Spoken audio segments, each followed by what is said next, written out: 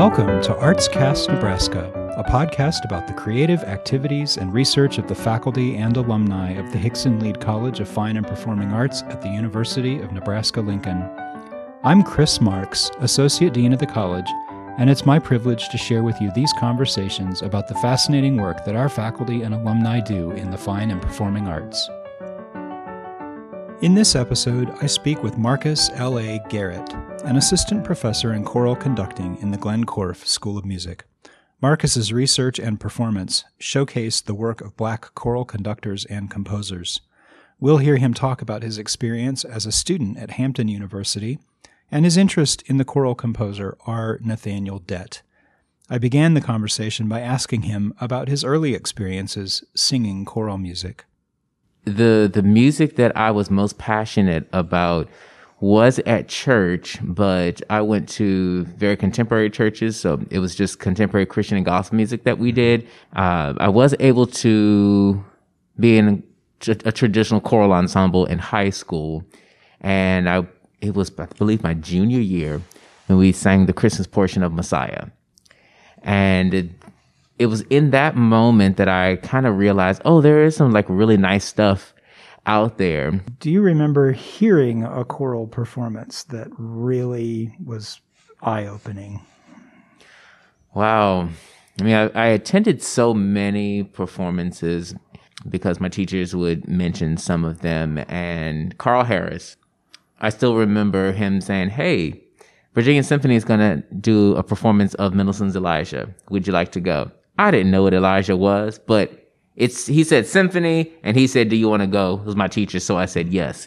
And I went, and in the second part, you have the famous women's chorus.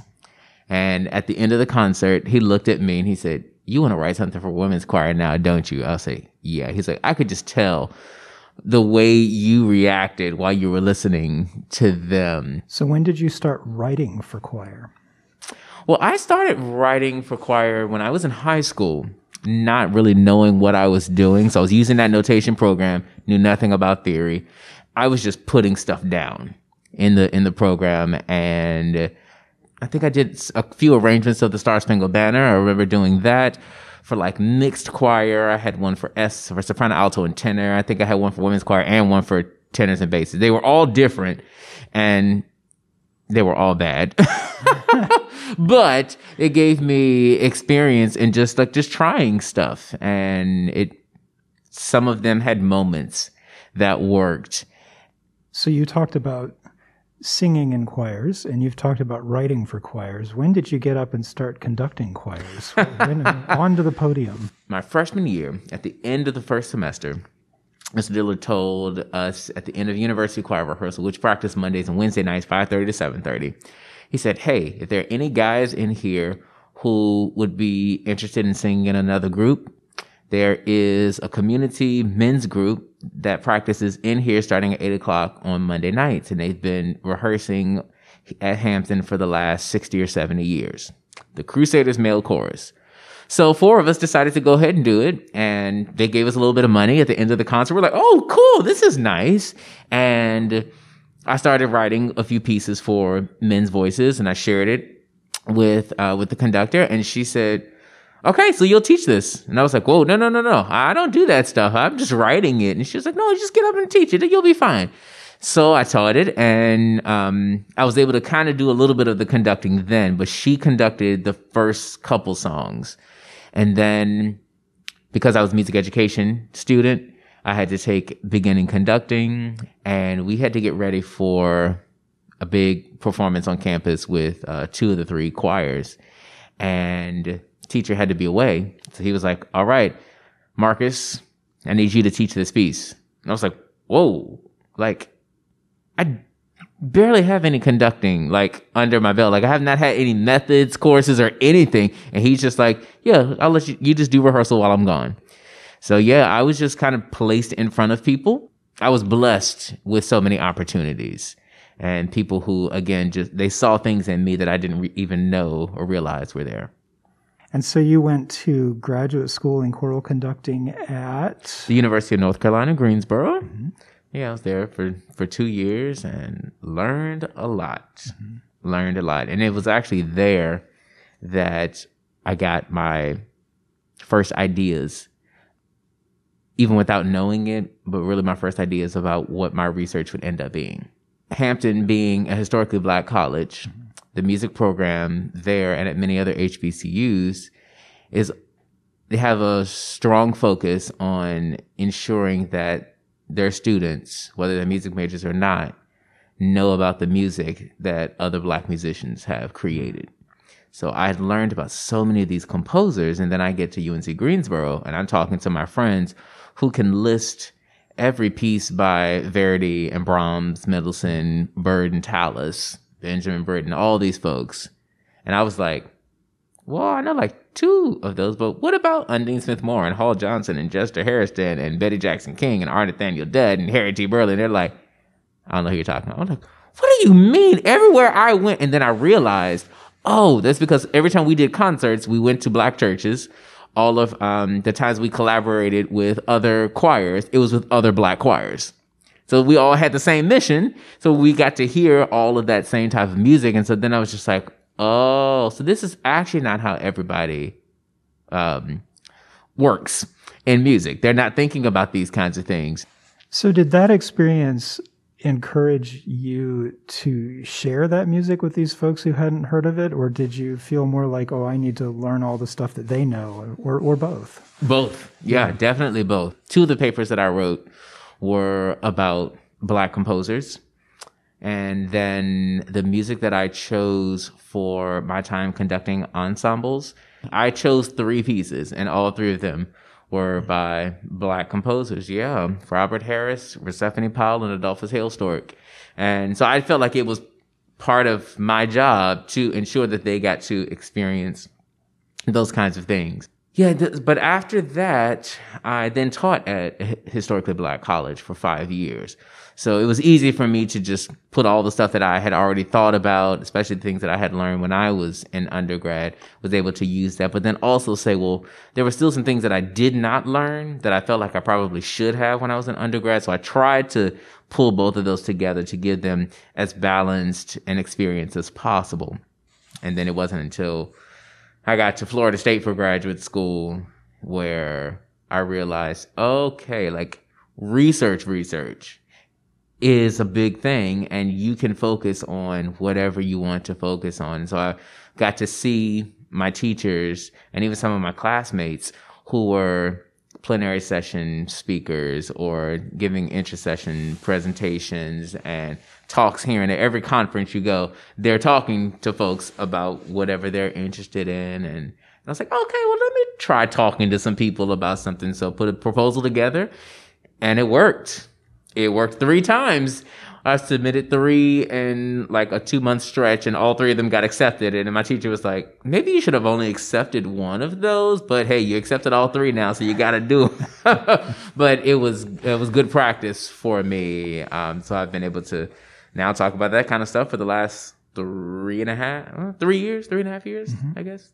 So you juggle a varied portfolio of research and creative activity, don't you? I mean, you already said you do research and you're doing presentations, but you're also singing and conducting and writing and arranging. So how do you balance all of those things?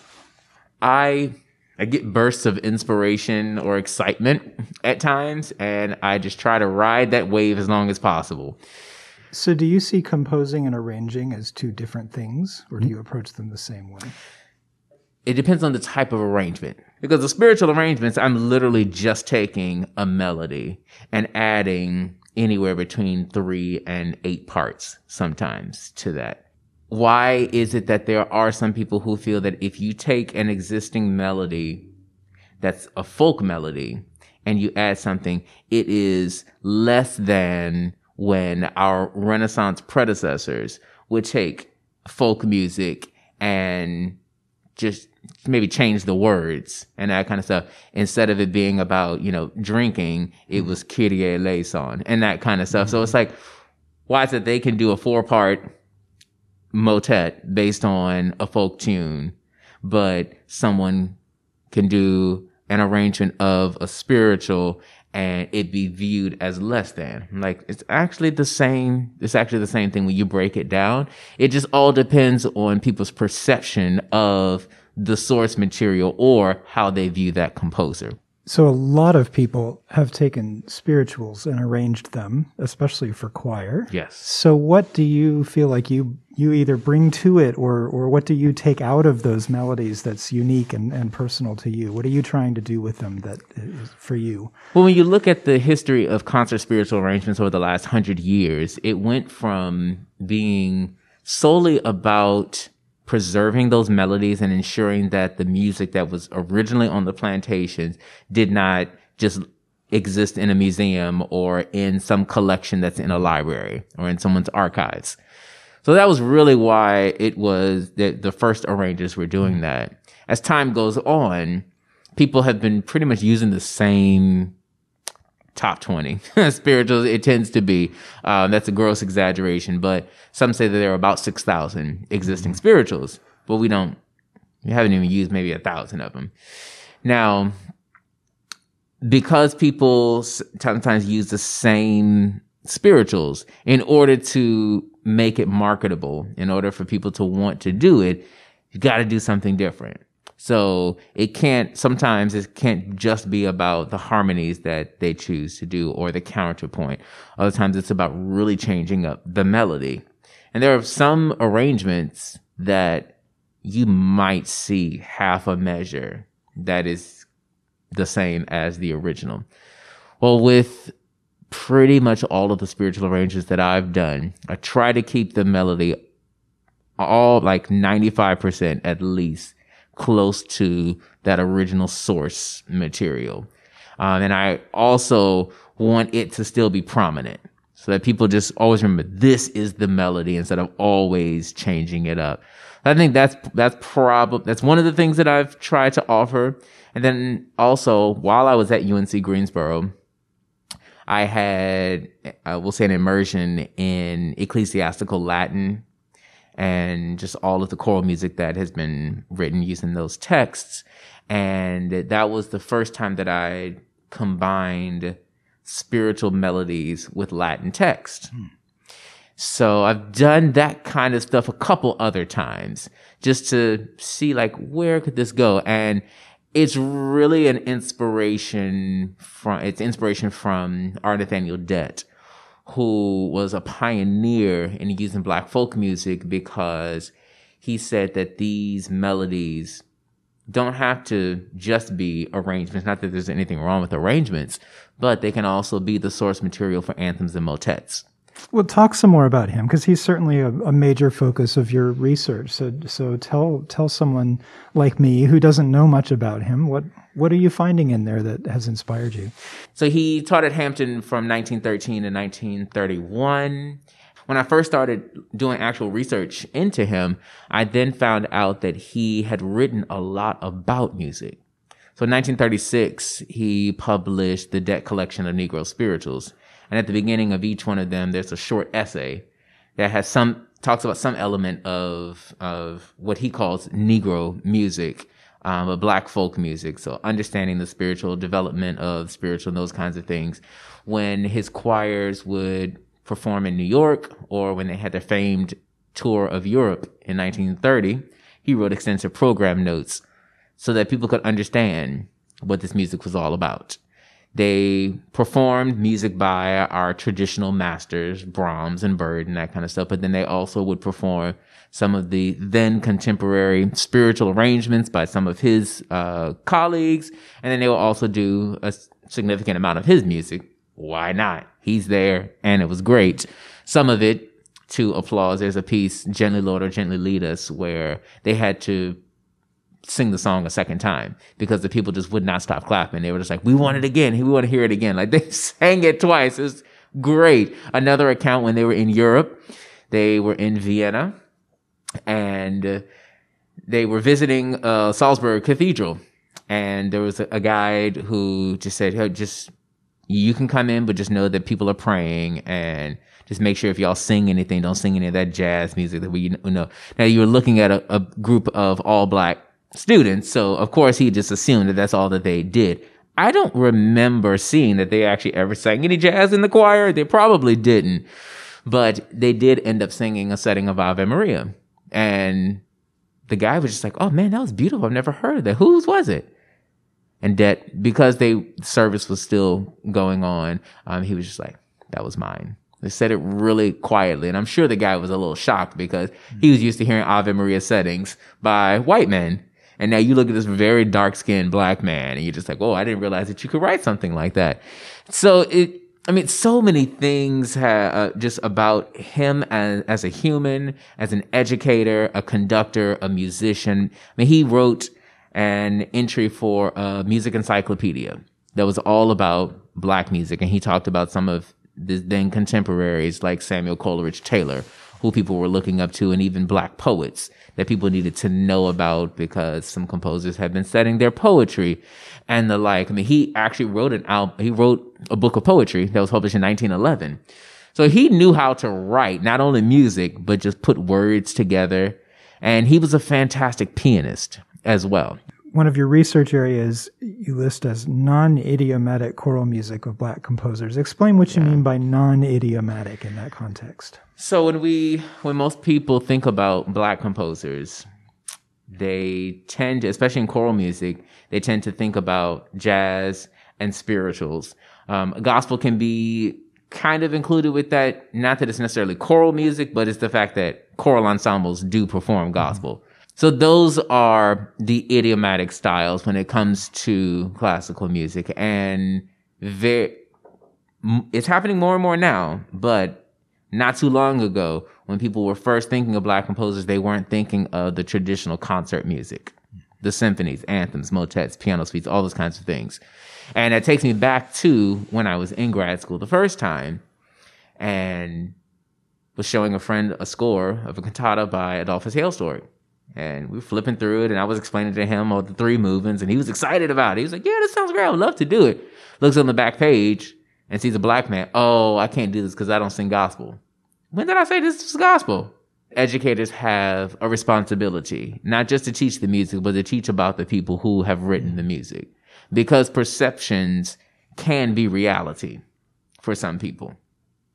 And you can't fault someone for something that they don't know because they didn't know that it existed. You don't know what you don't know. So why would they go seek those kinds of things out? So I never get upset when people say that kind of stuff. I just see it as a challenge and as a way to open their eyes to this wonderful world of music that has been neglected by so many. When we're thinking about textbooks. I've had so many people who just like, it's difficult to talk about this music because we don't know what music there is because there's not one resource that has, or even in some of the larger resources, there might be a page that references this kind of stuff out of 200, 400 pages. And then also because people did not learn about it when they were in school, they then don't perform it when they get their own ensembles, which means that we don't have enough recordings of this. Like, do we really need another recording of Elijah or Brahms' Requiem?